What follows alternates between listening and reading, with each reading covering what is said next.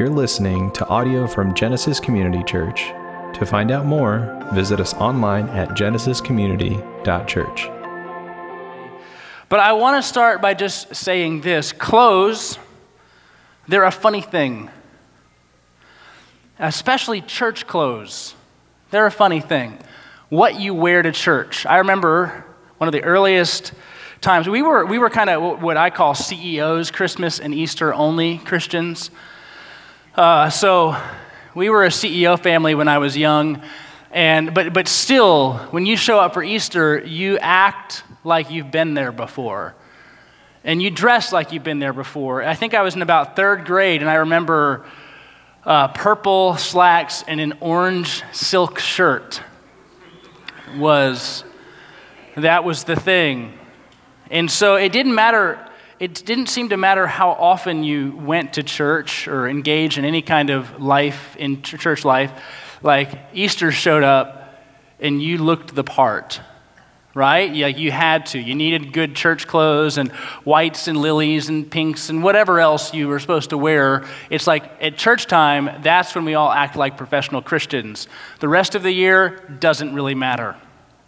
Well, I remember first coming to faith, and really, that was in high school, but quickly learning this idea that your clothing didn't matter, that Jesus accepts you as you are, which was one of the coolest things to learn in the world, is that maybe as I observed church life, I thought certain things, and then when you realize that Jesus doesn't care about that, you go, that's awesome.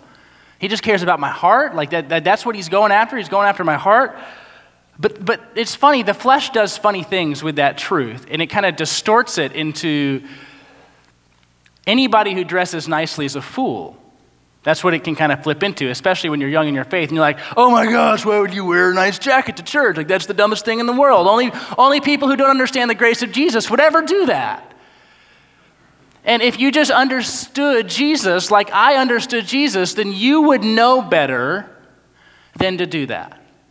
So clearly you don't understand who Jesus is. Well, fast forward like 15 years, something like that. Seems like all of a sudden, but it was probably 15 years. Now I'm pastoring at a church, and I had a couple take me aside. One of the most loving, kindest, generous couples in the world. And they said, because I'm pastoring a church of church is about 45 years old. And so there's just this diversity of age from birth to 80, right? We're all there. And this couple takes me aside who loves me to pieces. And they say, Hans, we'd like to buy you new clothes. Amen. It's actually where this jacket came from. Hans, we'd like to buy you new clothes. I think the slacks and the shoes. But I got my own socks, just so you know. Actually, I'm not joking. Everything that you see came from that conversation. Yeah, it fits. Yeah, well, it was only like 4 years ago. Hopefully it still fits.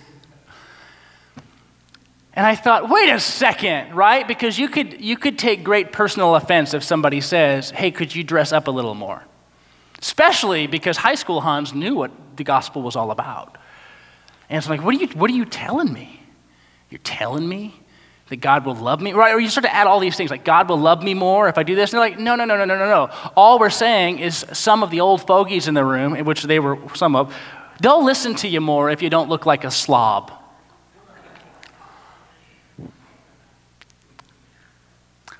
I thought, that makes a lot of sense. You know, when you kind of roll out of bed and try to go preach a sermon and you don't do anything. Now, that's, of course, it's a little bit of an overstatement. But they said, we just feel that it would better communicate to the breadth of experience in the room if maybe you took it up a notch. Not you, right? We still want you to be Hans. But maybe if you were just more aware of the people around you. Well, this does things to my brain, right? It's like, and you go, wait a minute. I thought Jesus didn't care, right? Like I thought Jesus didn't care about what I wore. And he's like, he doesn't. He doesn't. It's not about your salvation. It's maybe just about how you could be communicated and communicate better to this room that has different experiences and whatever else. I thought, okay. So of course, they said we've been praying about this a year and haven't told you yet because we've been embarrassed by it. I'm like, well, not embarrassed enough, apparently. And then you have to have this dawning, right? I had to have it. It was 15 years or so in the making. But it isn't about clothes, is it? It's not about clothes one way or the other. Like, I took something that was true, that Jesus doesn't care, and I then made that the rule for everybody in the room. And so people whose stories and experiences I didn't know, I thought, well, you shouldn't care about what I wear anyways because Jesus loves us regardless. And they're like, I'm not even trying to say that, Hans. I'm not trying to talk about God's love for you. I'm trying to talk about, just as a pastor, how you might be able to communicate in this specific context, right? Baton Rouge. This is the first time I've worn slacks preaching at Genesis, just so you know, and the last.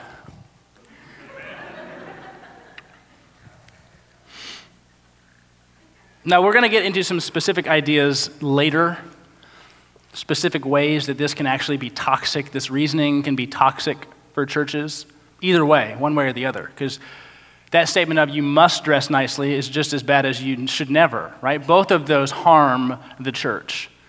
They harm what God is doing in our midst because they create certain assumptions that aren't true. But let's just think about a few things. Think about how you live your life and think about the things that you love, the experiences that you have, and maybe how you feel about the way church life should happen, or how you feel about the way people should believe, or how you feel about the way that people should talk, or how you feel about the way people should look, or the way that people should whatever.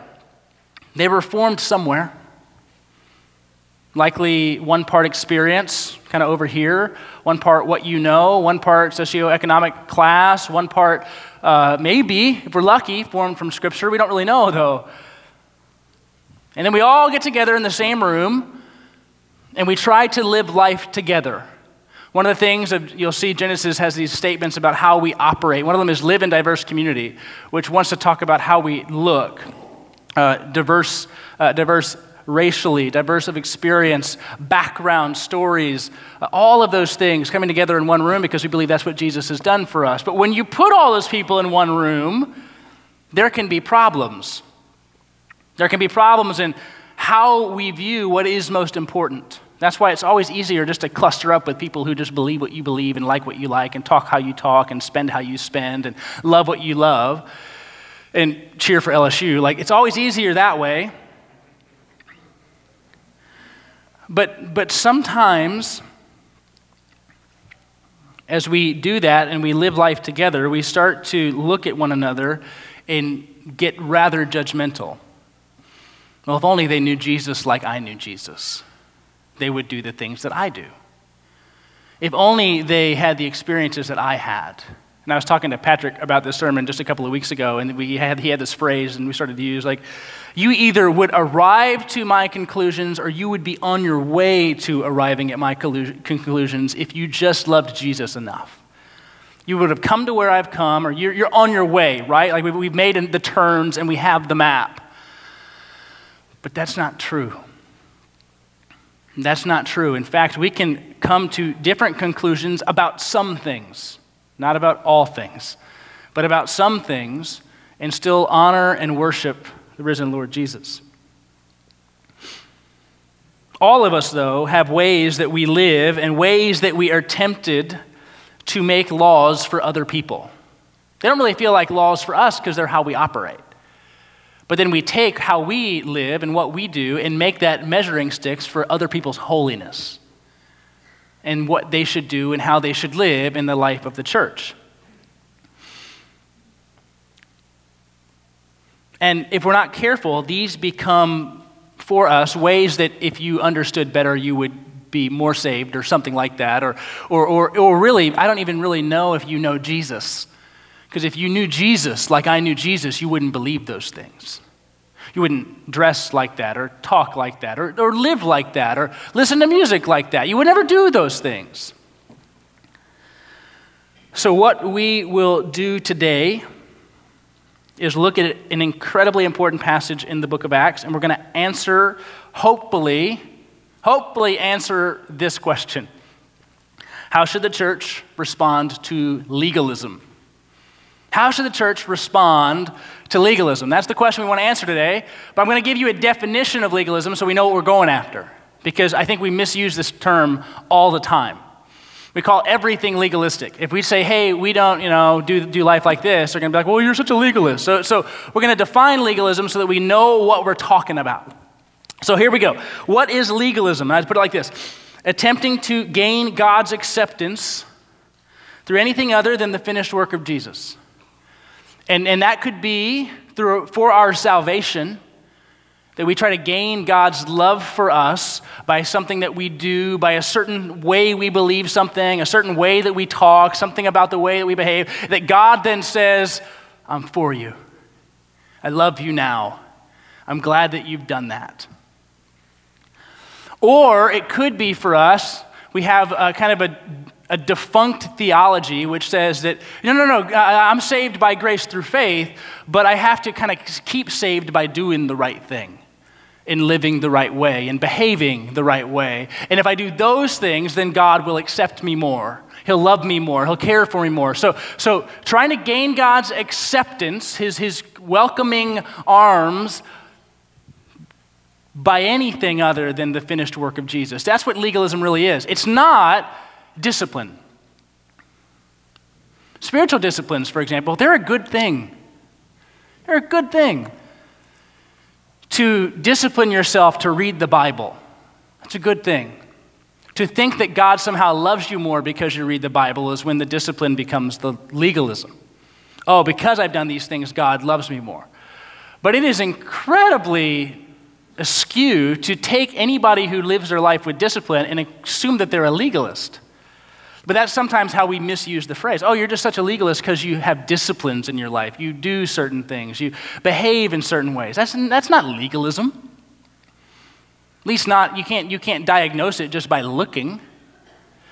It's when the behavior turns into an assumption that God is going to approve more of me, accept me more, love me more, keep me saved if I behave in these ways. And if I don't behave in these ways, he's really angry with me. He doesn't love me. He's probably pushed me outside of salvation because I've just screwed up too many times. So we're dealing with the idea of gaining God's acceptance. We're not dealing with the idea of just disciplining yourself or even living wisely in your context. And to do that, we will be in Acts chapter 15. Acts chapter 15 is, I keep saying every one of these chapters is a key chapter in the book of Acts, but they all are. Acts chapter 10 is when the gospel comes to the Gentiles in a way that Peter and others are like, whoa, like the Spirit is moving in ways that we don't expect, right? Jew, Gentile. The Jews have been the one who've lived faithfully their whole lives, and then Gentiles are over here. Now the Gentiles are getting saved through faith in Jesus.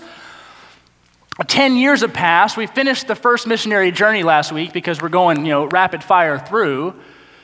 And what do we see as that happens is as Jew and Gentile start to operate together, they have to define time and time again what the gospel really means and how it applies to the church.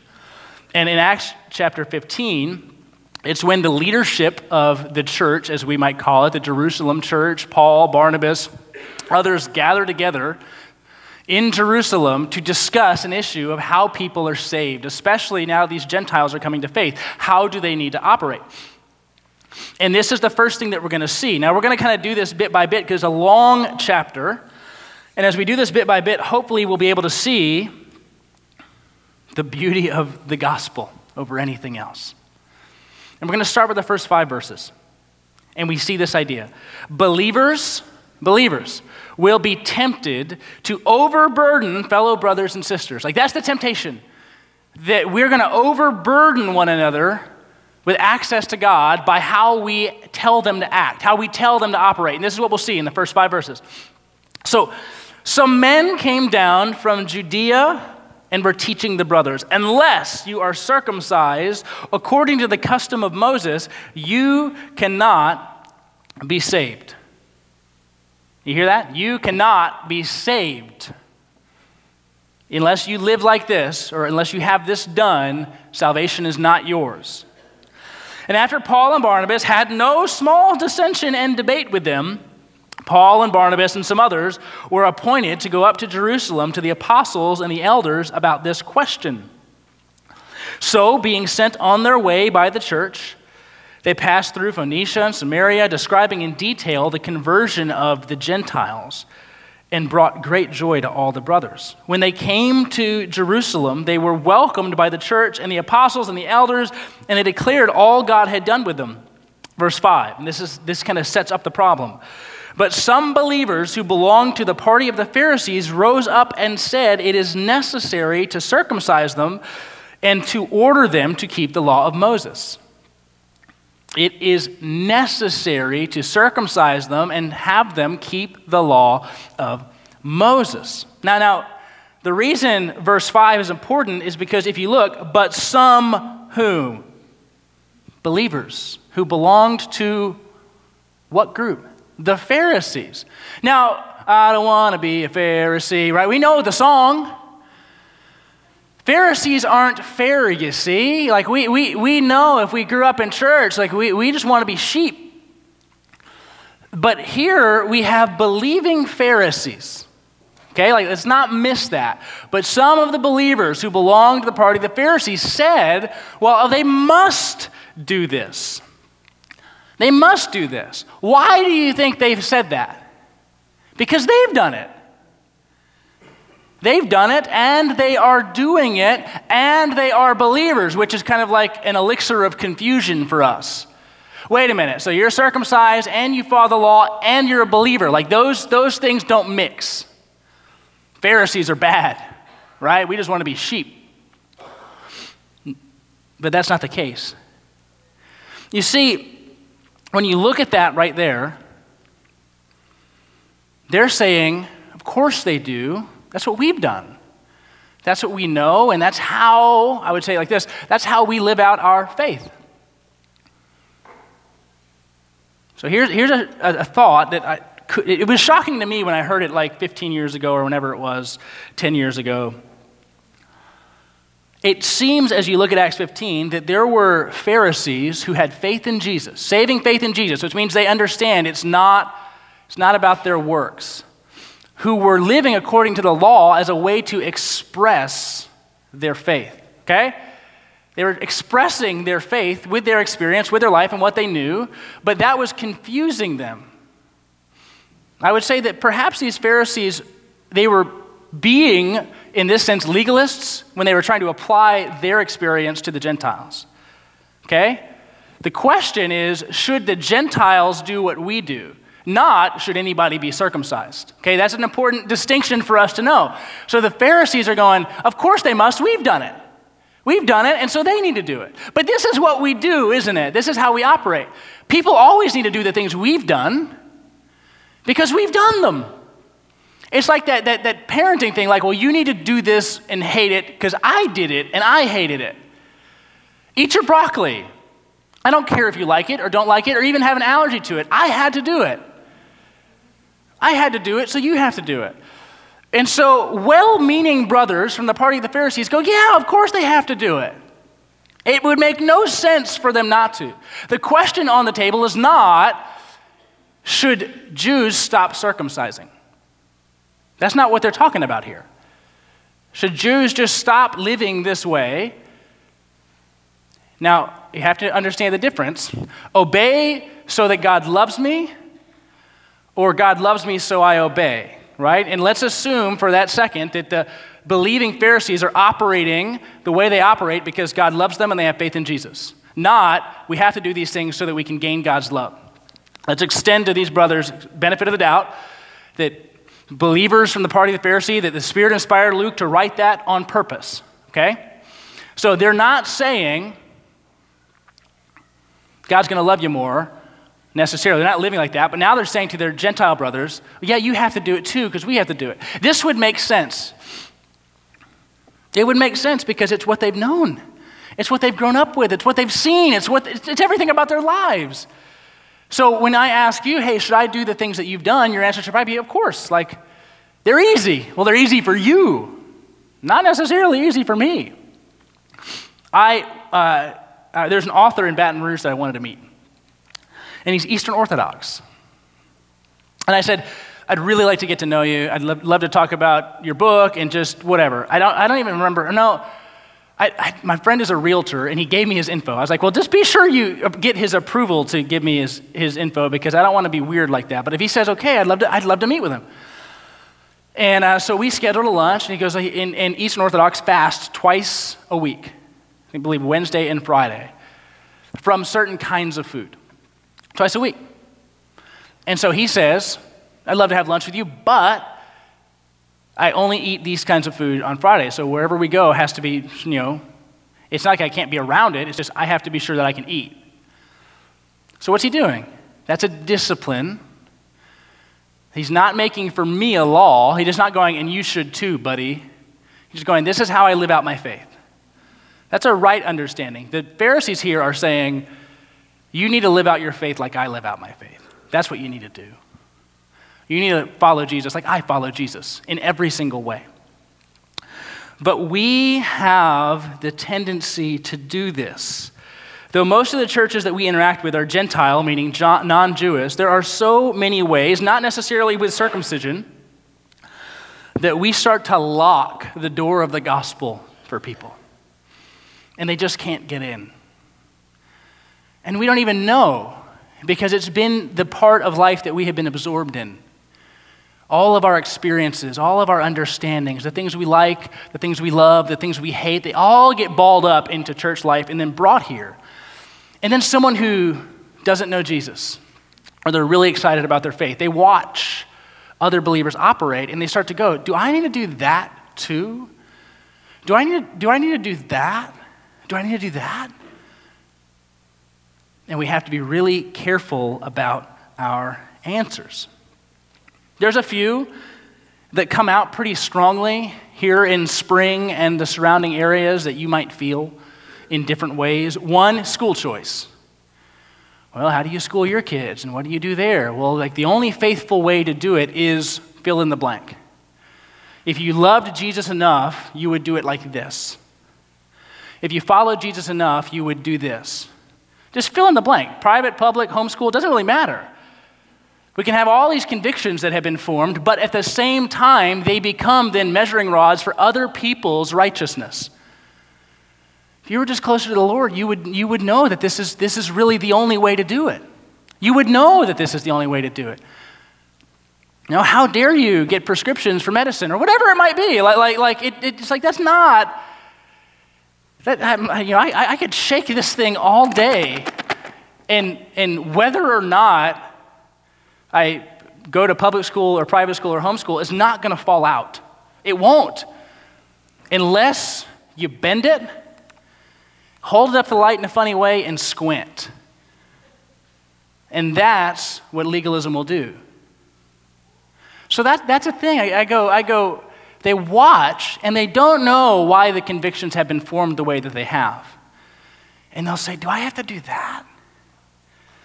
Is faithfully following Jesus that? And we have to be able to say, no, not necessarily. It's not. Our theological positions are another one.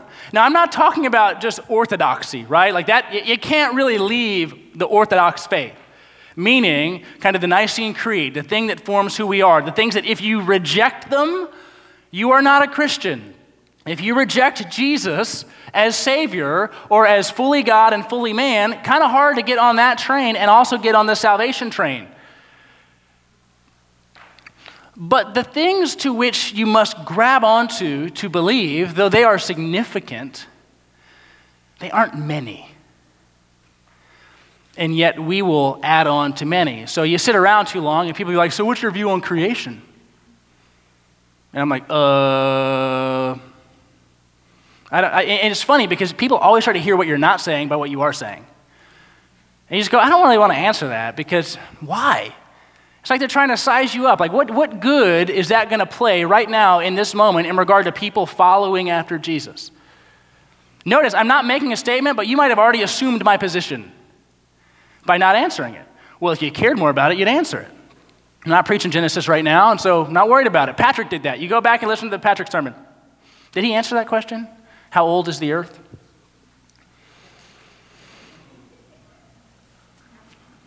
But also with theological positions, because if you're unfamiliar with this church, it's an Acts 29 church. And so Acts 29 prescribes to a specific theological position on salvation, which would be Reformed soteriology, was kind of how it would work if you want big words. And so it says something specific. But you might go, do I need to believe that to attend here? And the answer is no. No.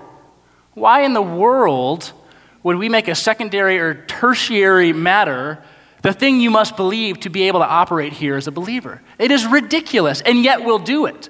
We'll kind of say, well, if only you read the Bible more accurately, you would come to these conclusions. If only you were more diligent in your study, you would come to these conclusions. If only you would do this. If people are going, I can't get into that room if that's all if you're going to keep putting things on the door. I can't come in and receive the grace of Jesus if you're going to keep telling me that there are all these nuances to your faith that I have to follow.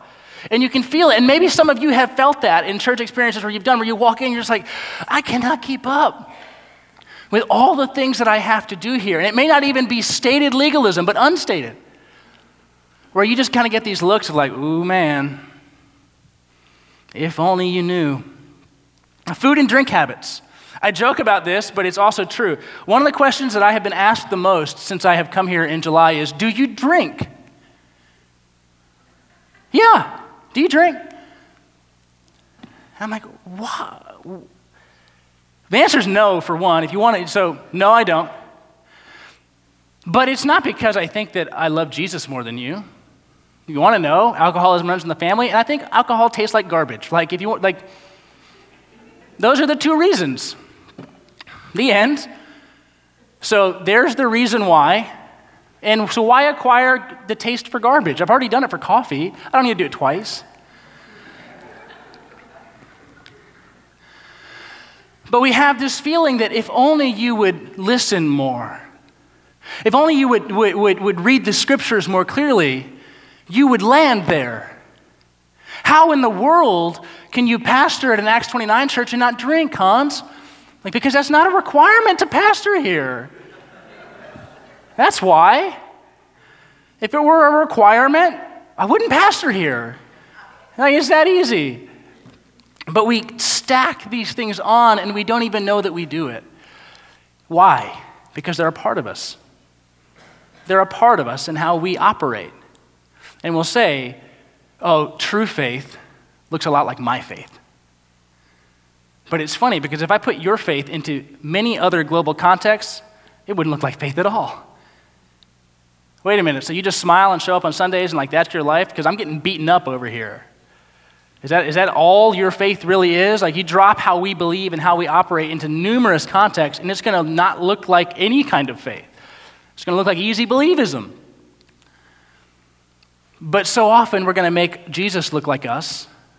We're going to make disciples look like us. We're going to make people look like us because that's what feels nice. So then, what do we do? How do we break free from that statement? You must live like this if you're going to be saved. And it's to keep things obnoxiously simple. Like stupidly simple. The solution to overburdening is understanding that salvation comes by grace through faith. The statement, keep the main thing the main thing. If that becomes the way that you build church life and your discipleship, then you will start to realize that you can't make secondary or tertiary or whatever down primary matters. Or your church will be full of believers who look like you. And unbelievers walk in here and they're like, I don't want that Jesus. Like, that Jesus is crazy. That Jesus has to vote for these people, live like this, parent like this, do like this, and I don't want that Jesus. Because we've hung all these things on him like a Christmas tree. So they continue to discuss. And we'll see that in verses 6 through 11 here. The apostles and the elders were gathered together to consider this matter.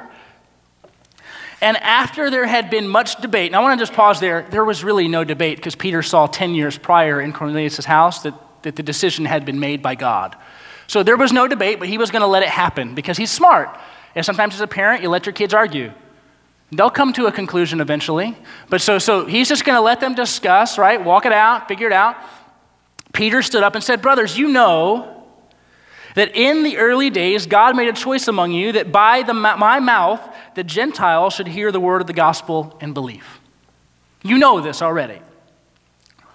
And God, who knows the heart, bore witness to them by giving them the Holy Spirit, just like he did to us. And he made no distinction between us and them, having cleansed their hearts by faith. Now, therefore, why are you putting God to the test? By placing a yoke on the neck of the disciples that neither our fathers nor we have been able to bear. But we believe that we will be saved through the grace of the Lord Jesus, just as they will. You hear what he says?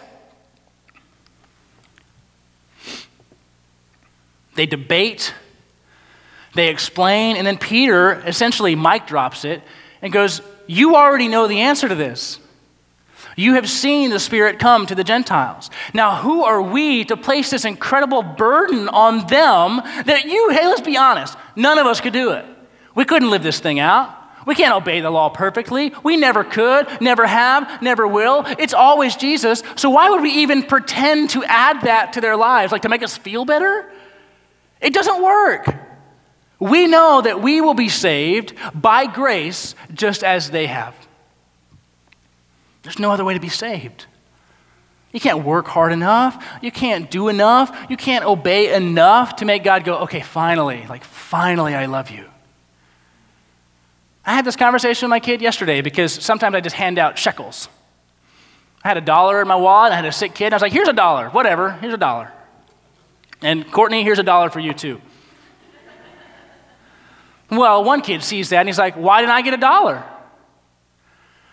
Because I didn't want to give you one, and I'm out. And he was sick, and you weren't there, and I had dollars, and that was it. But, forget the fact that we just went to dinner, and I spent like 30 times that much on you guys without your brother there. But he's like, but I don't have $1. And the conversation then moved towards things like, well, if you give me $1, I'll love you more. I said, bro, that's not how love works. Like, that's not how it goes. You don't earn it. So I don't give you dollars because, I want you to love me more.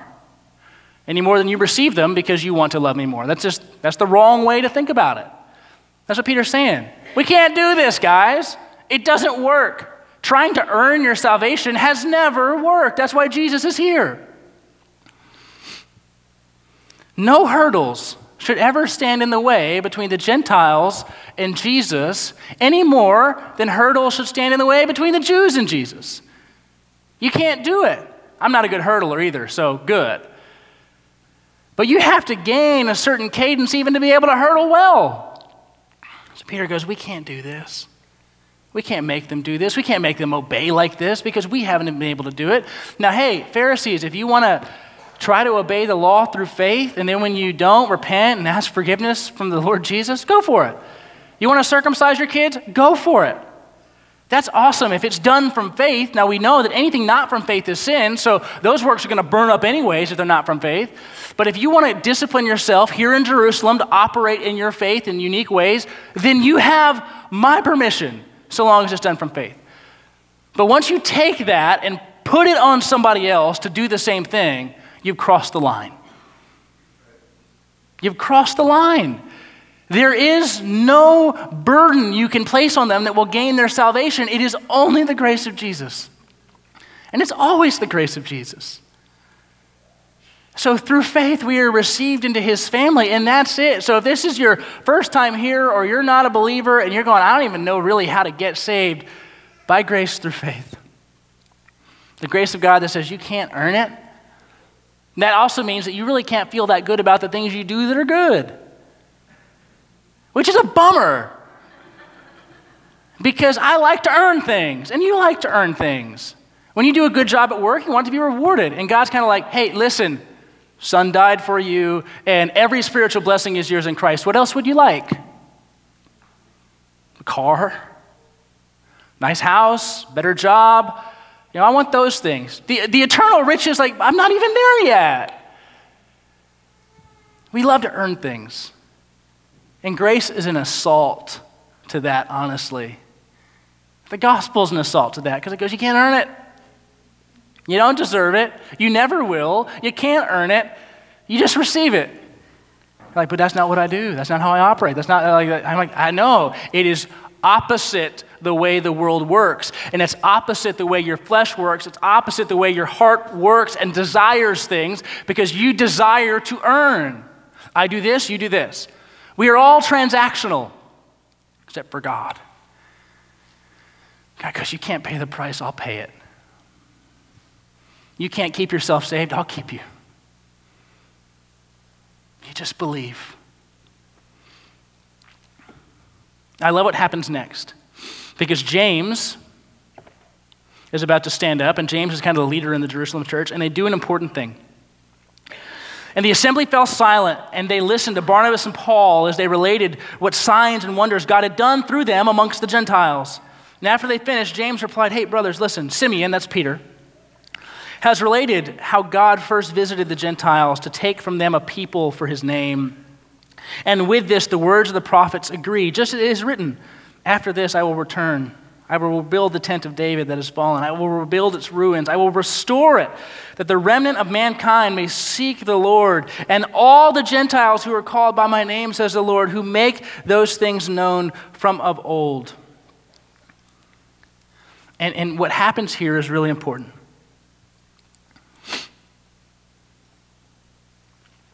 Because they all have this experience, but they know that experiences need to be validated by Scripture. Okay? You can't just have had an experience and then assume that's the way the world works. So they all have this experience, and then they go to the Scriptures and they say, is this what God has always said he would do? And then James is like, oh, you know what? We actually missed it. In Amos, it says that the Gentiles are going to be involved in God's family. Yeah, it's right there. So you've seen it. You've experienced it. You were at Cornelius' house. You guys know Paul and Barnabas are bringing people to faith over in Galatia like crazy, Jews and Gentiles. But you know what? This has been said. The Scriptures attest to what we're seeing and to what we've experienced. But there's an important thing that goes on. Because understanding grace doesn't mean living without boundaries. Right? And that's that legalism part. It was legalistic to have boundaries. No, it's not.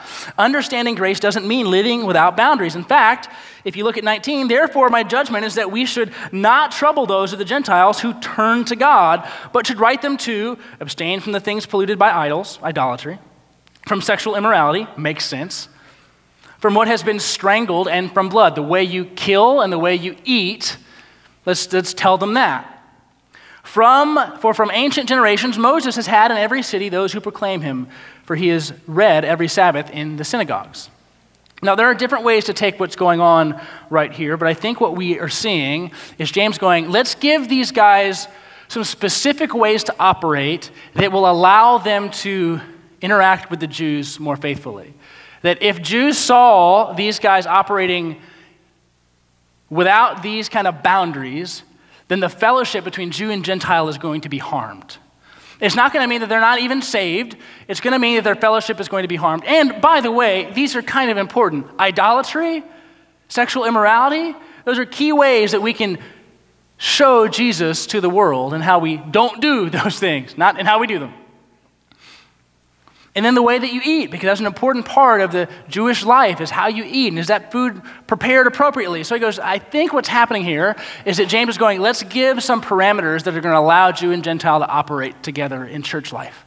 And that's smart. It's wisdom. Operate like this. But what's funny, as that continues, what's funny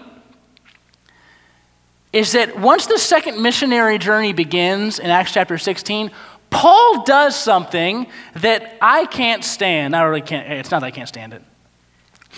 But in the first 3 verses of chapter 16, Paul does this. Paul came also to Derbe and Lystra. A disciple was there named Timothy, the son of a Jewish woman who was a believer, but his father was Greek. He was well spoken of by the brothers at Lystra and Iconium. Paul wanted Timothy to accompany him, and he took him and circumcised him because of the Jews who were also in those places, for they all knew his father was a Greek.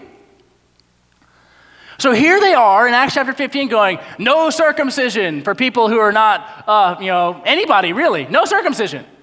And then the next chapter, Paul grabs Timothy, he's like, circumcision, bro. You got Peter texting like, what the heck? We just settled this. We just talked about this. Why in the world are we going backwards? But listen to what it says. Circumcise them because of the Jews who were in those places. So let's allow the gospel we preach to be received better by these people through circumcision. I think Timothy's crazy for going along with it. But it wasn't about salvation. It was about mission in that moment. How do we live in a way that allows our message to be heard? The difference is salvation versus wisdom in mission. That's important for us to hold on to. So, summarily, as they go through 15 through 29, they write a nice long letter to the Gentiles and all the churches. I don't have the verses there behind you, but essentially what they say is, hey, we've had this great chat. And we realize salvation comes by grace through faith. So what we would really like for you to do, it seemed good to the Holy Spirit and to us to agree on these things. Live in this way with these kind of 4 prohibitions. And then like, if you do your, verse 29, if you keep yourself from these, you'll do well. Farewell. The letter ends. And so they were sent off and they went down to Antioch, and having gathered the congregation together, they delivered the letter. And its encouragement, and they rejoiced because of its encouragement. And Judah and Silas, who were themselves prophets, encouraged and strengthened the brothers with many words. And after they had spent some time, they were sent off. But Paul and Barnabas remained in Antioch, teaching and preaching the word of the Lord with many others also. So the problem, they debate, they come to the right conclusion, they deliver the news, the church rejoices, and that's the last thing that we can see in those last verses is that grace-based reasoning causes rejoicing. Grace-based reasoning, when you deliver that news to people, it causes rejoicing. The kid who heard, you don't have to dress a certain way or look a certain way when he was a teenager for God to love you, goes, oh my gosh, really? Really? You mean I don't have to live like this with these certain dials turned the right way, just the right way to gain God's acceptance? You don't. Then the flesh goes, yeah, now let's make everybody feel that way just, perfectly, that how you live must be how they live. And then I become a legalist. But when there is grace-based reasoning, it causes rejoicing. And so when I think about our church and these ideas, I think of 3 things. 3 things. First, clear message. Jesus saves. Jesus saves. That's it. Not Jesus saves and you also better be reformed, or Jesus saved you long ago, you should have known that by now. Like, we don't need to say those things, right? It's like having to jam your Calvinism into your gospel presentation. Well, I just need you to know that even if you believe, God already knew you were going to believe. What? Like, that's joyless. Just talk to them about Jesus. Show them Jesus. Let God do the work. You don't have to define it for them. Remind them of how good Jesus is. Remind them of what Jesus has done. Remind them that they can approach him with freedom and confidence through faith. A clear message. Second is simple structures. And what I mean by that is how we operate as a church. We don't want to be overly cumbersome. We'd love for you to be in a community group. Not because God will love you more, but because we think that's going to be helpful for you. but we're not going to make you. So we're going to have a few things. We don't want your life's calendar to be dictated by church life. Well, Monday we got this, Tuesday this, Wednesday this, Thursday this, Friday this, Saturday this, Sunday this. There will be times when you're around and active and engaged, and there will be times where you're a little disengaged in programs, and that's okay. We want simple ways to engage in the life of the church, not overburdening ways. Because why? Somebody else who comes to faith sees those and like, golly, like, I got to keep a Google Calendar just to know what's going on with like your church life and all those things. That's really hard. So, simple structures. And then third, I originally put few hurdles. But you know what? That was the legalist in me. I had to change it. No hurdles. That means when you're telling me something or I'm telling you something that can move toward legalism, like we just have to be okay with how one another operate and express our faith. So as much as I wanted to put few hurdles, Acts 15 tells me I can't put those. Now we know, like driving here is in a way a hurdle. You have to get here. You have to show up. Okay. But man, we need to make it as easy as possible for people to be here and find Jesus. Right? To embrace him and to rejoice in the salvation that they have or that they can find. That's what we need. A clear message with simple structures and no hurdles to find a God who loves them and gave himself up for them. That is our Lord, and the kids are rejoicing. All right, let me pray. Father, we thank you for our salvation. We thank you that you saved us by grace through faith and that you are holding on to us still. We thank you for the life that we have in your Son, Jesus. We thank you, Lord, that we are alive, not because of our works, but because of the work of your Son. Grant us the grace, Lord, to keep that message clear and simple, and the heart to treat one another with love and dignity and honor. May what people experience from this place be Jesus and only Jesus. Where we are tempted to create laws and rules, Lord, rebuke us, and may we repent and be graciously restored to that clear message that Jesus saves.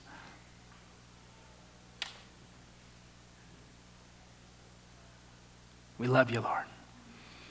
Thank you for loving us. We ask these things in Christ's name. Amen.